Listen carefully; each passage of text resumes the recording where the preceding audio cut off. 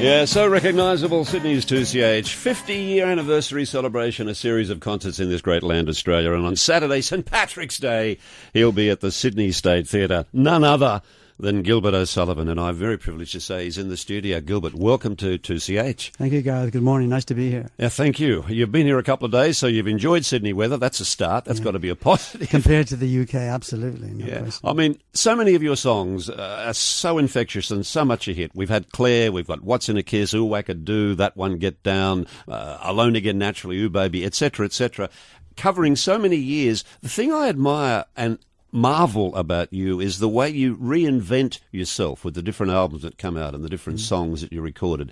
Is that an intentional thing, or is it just an accidental thing? No, it's all to do with the writing. I mean, the reason I'm here, the reason I talk to you is because I'm still enjoying and loving the songwriting process. Everything is about the song. Without the songs, I wouldn't be an artist. Without the songs, I would not have had the success I've had. And that's the key to everything I do. No matter how you look is one thing, but it's frivolous. It mean nothing, but the songs can mean a lot if you really work at it. The art of songwriting for me is very special, and it's the one thing that keeps me going. It's the enthusiasm I have for it. I mean, I'm prepared. I've always taken the brill building philosophy of sitting in a room for 5 days a week, 4 weeks a month, however long it takes to write songs. Come up with a melody. If you've spent a week trying to come up with a melody and you don't, it's not a waste of time because you've practiced. Yeah, of course. So whereas lyric writing, you have an empty notebook, you've no idea what the lyric's going to be about. That's fascinating. So therefore, for you, perhaps like even Irving Berlin, the melody comes first and then the lyrics come second. It's the key. And a bit like Berlin would write a melody and stick it in a trunk. White Christmas, for example, was written long before it was ever released in the film. He just had the melody, put it in a trunk. The thing about coming up with a good melody is don't write the lyrics. If you write the lyric, it'll be dated when you come back to it in a year or so's time. But if it's a good melody, it'll survive however long. Paul McCartney wrote When I'm 64 when he was just 15 years of age. And so it goes. So the thing about a good melody is it'll survive. So what I tend to do is when I'm writing is I look for the melodies, work hard to get the melodies, put them away.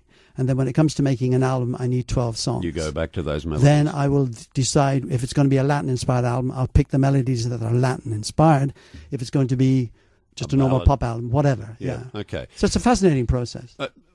Even though I look 5,000 years older than you, I think we're pretty much the same vintage. And my experience with music when I was young was what we're on now, the radio. I heard all of those great stars. It's the key. How influential was that for you? Everything. Today, it's the most. I bring my little transistor with me here. The first thing I do when I'm in the hotel is check out the radio stations. So I'm aware now of many radio stations. But the key in the 50s as a young kid, it was Radio Luxembourg in England, hearing popular music. Sure. The radio was the key to everything I've done. Listening to the radio in bed, the cliche in bed under the pillow, the little transistor radio I had. So that was always the key to the beginning of my love of music. Okay. And I think what made me different to most people who listen was the fact that it was all like a drip. The connection I had with music meant that it was more than just listening. It allowed me to eventually be able to write songs. Okay.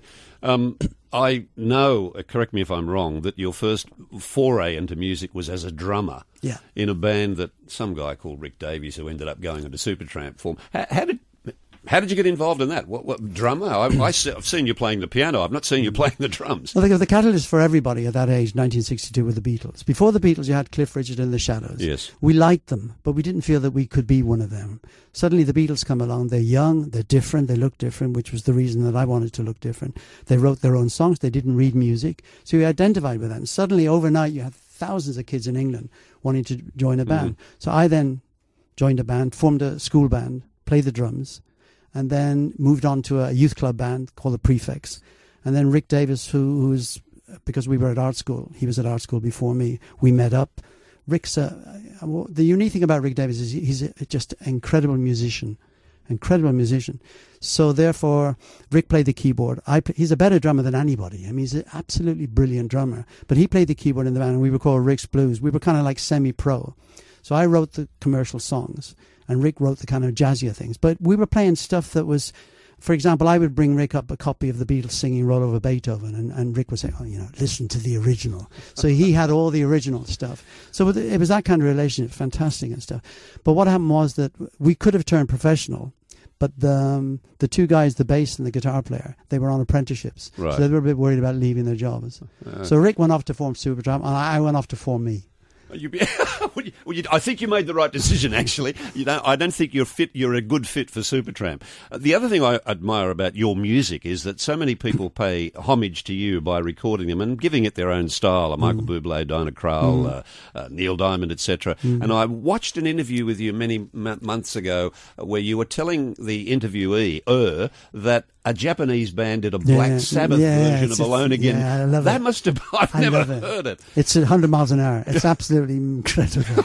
Brings a smile to my face. It's the thing about when people say, do you like covers? How do you feel about people covering your song? I always feel it's a compliment to you as a writer. So even if it's not the kind of thing that you necessarily like, the fact that they've done it is a compliment to you. Yeah. I love the Japanese version. Listening to this man is an absolute genius in terms of the contribution he's made to music and the great entertainment and the great joy he's brought people like you and me. You've got to go and see him, Gilbert O'Sullivan, on Saturday the 17th of March. He will be at the Sydney State Theatre, which is the perfect venue for his kind of show.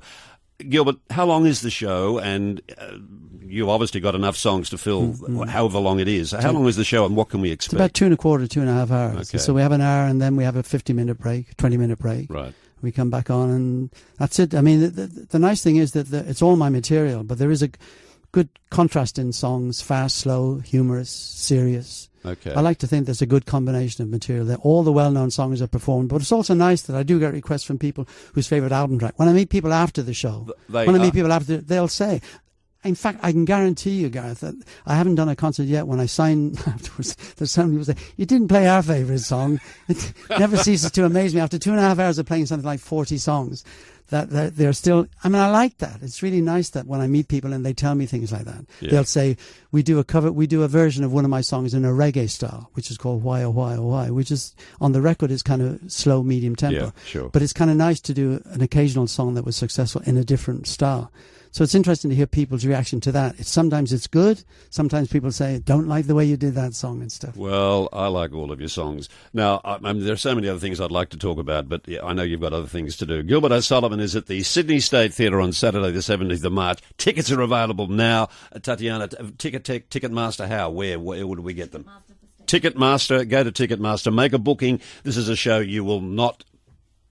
Your favourite will be there. My favourite, Gilbert. Matrimony, I know. Oh, you guessed me. All right. You did tell me. Yeah. It's been a joy. Break a leg at the concert. Brilliant. Good. Listen to this song. This wasn't a hit, but boy, is it good.